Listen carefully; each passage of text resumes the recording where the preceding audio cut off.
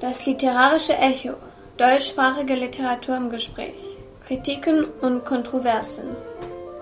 Welcome to the Literary Echo, a regular program on contemporary literature written in German at CKCU FM Radio 93.1, the community-based campus radio station of Carleton, Canada's capital university in Ottawa. We can be heard worldwide, weekly at this hour, at www.ckcufm.com. Now, here are your hosts, Hans-George Ruprecht and Helmut Sobel. Helmut, wir haben uns heute eine zweiseitige Thematik vorgenommen, die zunächst mit Interviews und dann mit Romanen sich zu befassen hat. Ja, also fürs Erste, wir gucken uns einige Interviews an, die also auf der Leipziger Buchmesse mit Autoren geführt wurden und sehen uns, also, welche Fragen tauchen da auf in den Fragen der Interviewer. Und da geht es vielfach um Identität. Sicher, es geht um die Frage, also sicher, der Interviewer will natürlich mehr über den Autor erfahren, also das ist einmal das Oberflächliche, und dann aber auch, wie der Autor zum Beispiel zu den Figuren selber steht in seinen Romanen. Eine Selbstdarstellung im Hinblick auf das literarisch Gestaltete. Ja, gewiss. Ja, die zweite Thematik wäre also? Die zweite Thematik wäre eigentlich, das nochmal im Roman aufzuzeigen. Und da meine ich, gäbe es an 3 Romanen das Thema der Selbstentgrenzung, der Bewusstseinserweiterung und vielleicht auch die ganze Problematik des Ich in der heutzutage aktuellen Erzählweise. Ja, also 2 von diesen 3 Romanen wurden ja für den Leipziger Buchpreis nominiert. Aber ich glaube, ein Roman, den wir schon in einer früheren Sendung erwähnt haben, ist schon vor einiger Zeit erschienen, nämlich Charlotte Roach, Feuchtgebiete, dann Daniel Kehlmann, Ruhm und natürlich der Knüller der Leipziger Buchmesse, die Überraschung, dass Sibylle Levitscharow den Roman für, wie heißt der Titel? Der Apostolow. Der Apostolow, genau, ja, bekommen hat. Ja, und in diesen 3 Romanen, da bist also dem Thema oder dem Gedanken nachspüren.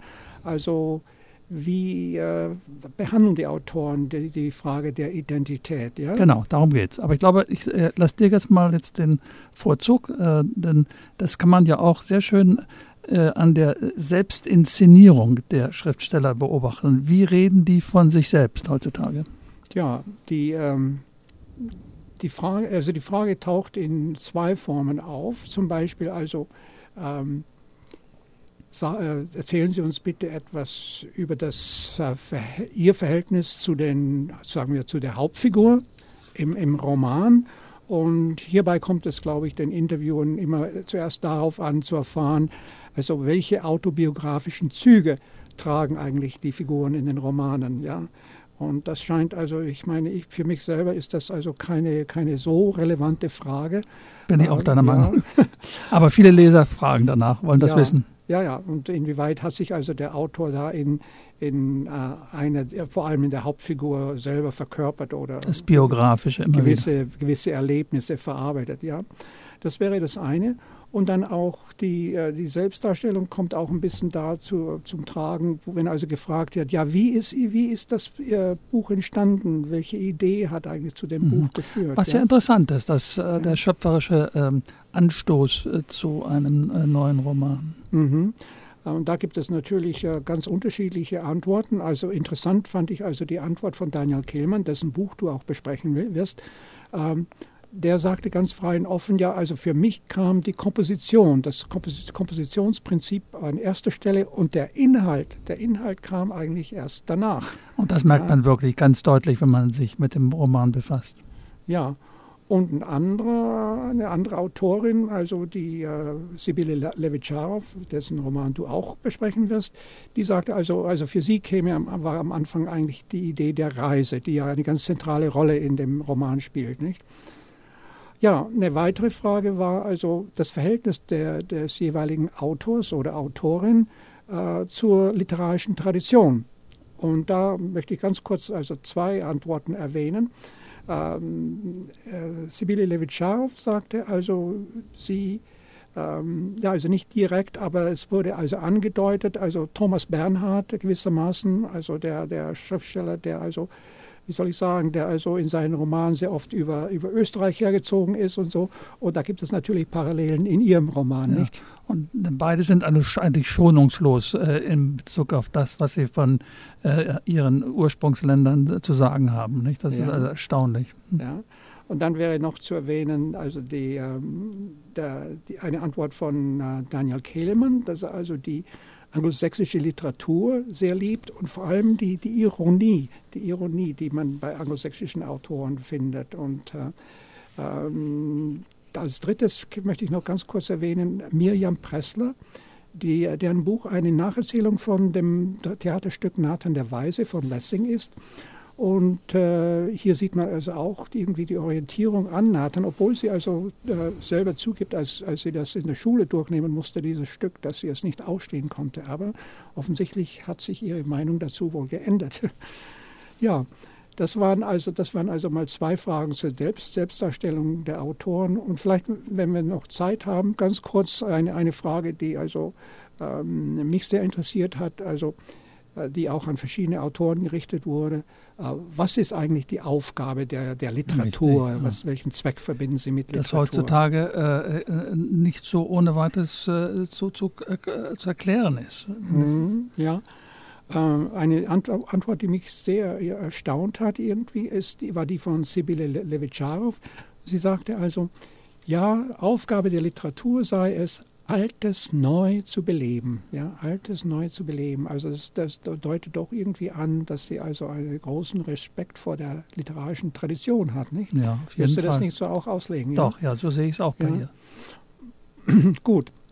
Ja, wollen wir dann vielleicht zur zweiten Thematik kommen, ja? Sehr gut. Die Identitätsfrage.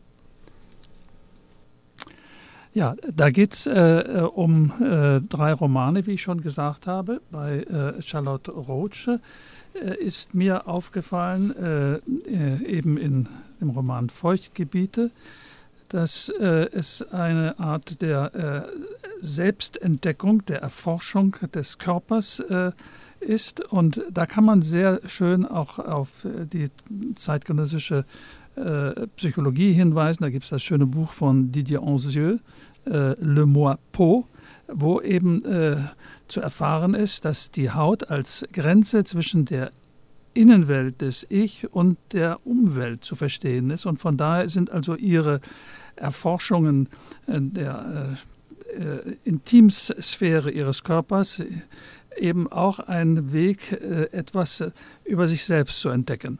Interessanter ist für meine Begriffe tatsächlich das, was Kehlmann versucht. Denn wenn wir uns den Roman Ruhm ansehen, ist es ja eine Sammlung von Geschichten, wo es immer wieder um das Selbstverständnis, um die Vervielfältigung des Ich und die Pluralisierung der Welterfahrung geht. Und ich glaube, am besten wäre es, wenn wir uns mal eine kurze Passage aus der ersten Geschichte, nämlich Stimmen, anhören. Ich will mal versuchen, ob ich es interpretieren kann, dass wir etwa ein Gefühl dafür bekommen, wie das nun eigentlich da sich abspielt.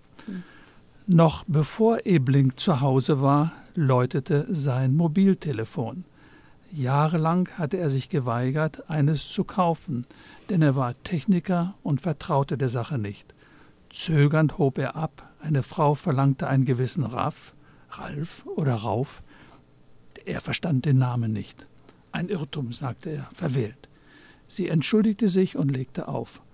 Am Abend dann der nächste Anruf. »Ralf«, rief ein heiserer Mann. »Was ist? Wie läuft es? Du blöde Sau!« Verwählt. Ebling saß aufrecht im Bett. Es war schon 10 Uhr vorbei und seine Frau betrachtete ihn vorwurfsvoll.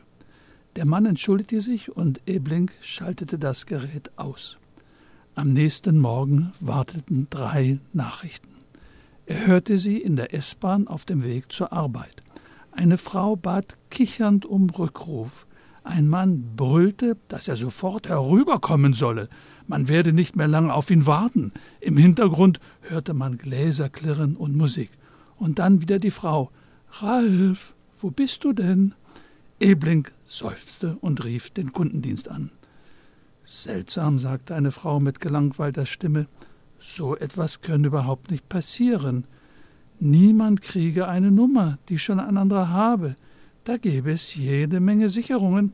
Es ist aber passiert.« »Nein«, sagte die Frau, »das sei gar nicht möglich.« »Und was tun Sie jetzt?« »Wüsste sie auch nicht«, sagte sie. »So etwas nämlich könne gar nicht möglich sein.« Nun, was haben wir da? Wir haben hier eigentlich eine Inszenierung von verschiedenen Figuren des Selbst und des Ich. Und was ich interessant finde, wenn wir die einzelnen Episoden in dem Roman durchsehen und uns das vom Lesen her anschauen, es sind immer Beziehungen auf moderne Techniken, also Internetblogger, Telefon und so weiter. Aber in diesem konkreten Fall, in dieser Szene, die du jetzt gerade vorgelesen hast, da ist doch eigentlich eine Panne in der Technik, eine Panne die Möglichkeit in der genau gesagt, mehrere Leben zu führen. Ne? Genau, eine Panne in der Vermittlung dessen, was man nun sich vorstellt, wenn man ein Mobiltelefon benutzt. Und was ich eben so spannend finde in dieser ganzen Romangestaltung, ist das Spiel mit diesen verschiedenen Figuren der Selbstdarstellung, die ja letztlich eben auch irgendwie verfremdend wirken. Eine Art Ich-Dissoziation, wie sie schon, und das ist jetzt der Rückgriff auf das literarische Erbe, wie sie schon in der deutschen Romantik ausprobiert wurde. Ja, kannst du das ein bisschen ausführen? Ja, also etwa bei Jean-Paul. Jean-Paul ist eigentlich bekannt für eine komplizierte Romangestaltung, aber auch wiederum durch bestimmte Motive hat man ihn in seiner Zeit sofort als eine besondere literarische Stimme erkannt, eben das Spiegelbild, nicht wahr? Die Wachsfigur, der Doppelgänger. Das sind alles Motive, die in der Romantik eben die Vielfältigkeit des Ich aufzeichnen. Und du meinst also die multiplen Möglichkeiten, Leben, die man oder Identitäten, die Technologie ermöglicht, knüpft da ein bisschen an, ja? Genau.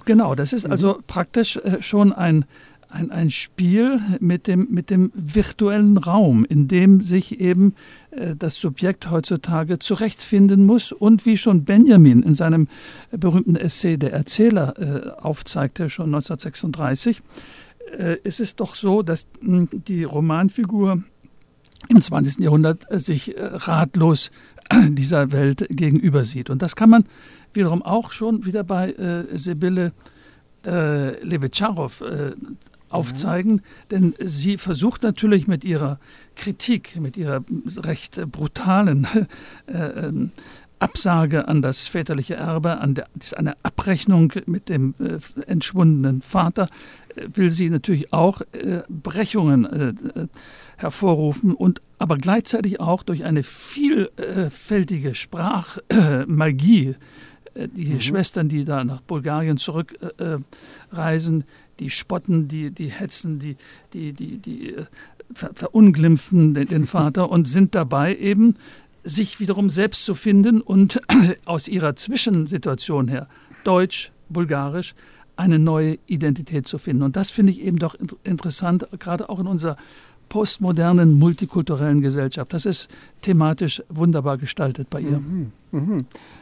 Ich könnte vielleicht da noch ein anderes Buch ganz kurz anfügen, von Bodo Kirchhoff, Erinnerungen an meinen Porsche. Und in diesem Buch geht es auch eigentlich um Identität, und zwar ein Investmentbanker, der ist in einem Sanatorium, hat also Nervenzerrüttung aufgrund der Verluste, der materiellen Verluste, und er hat aber auch eine Verbindung an seinem Geschlechtsteil. Und in diesem Roman geht es eigentlich darum, dass diese Person sich mit diesen Verlusten irgendwie mit diesen Verlusten zurechtkommt. Und interessanterweise in dem Sanatorium sind auch andere Figuren noch, die also auch Verluste erlitten haben, Verlust der Prominenz und so. Und da heißt es doch auch, dass man irgendwie auf die Grundidentität zurückgeworfen wird oder man muss die Grundidentität finden, wenn die äußeren Hüllen wegfallen, ja? Das wird sehr schön auch in der, ich glaube, in der 7. Geschichte bei Kehlmann, also in der 7. Geschichte seines Romans Ruhm dargestellt, wo nämlich ein Abteilungsleiter in einem wieder Mobiltelefonkonzern über sein Doppelleben zwischen 2 Frauen so praktisch verrückt wird. Ja, vielleicht noch ganz kurz ein Hinweis auf nächste Woche. Nächste Woche befassen wir uns mehr mit Christa Wolf, die ja nun 80 geworden ist und das wird ein Fest auch für uns. Gut. Dann bis bald, Helmut. Tschüss. Ja. Wiederschauen. Okay, das haben wir hingekriegt. Gut.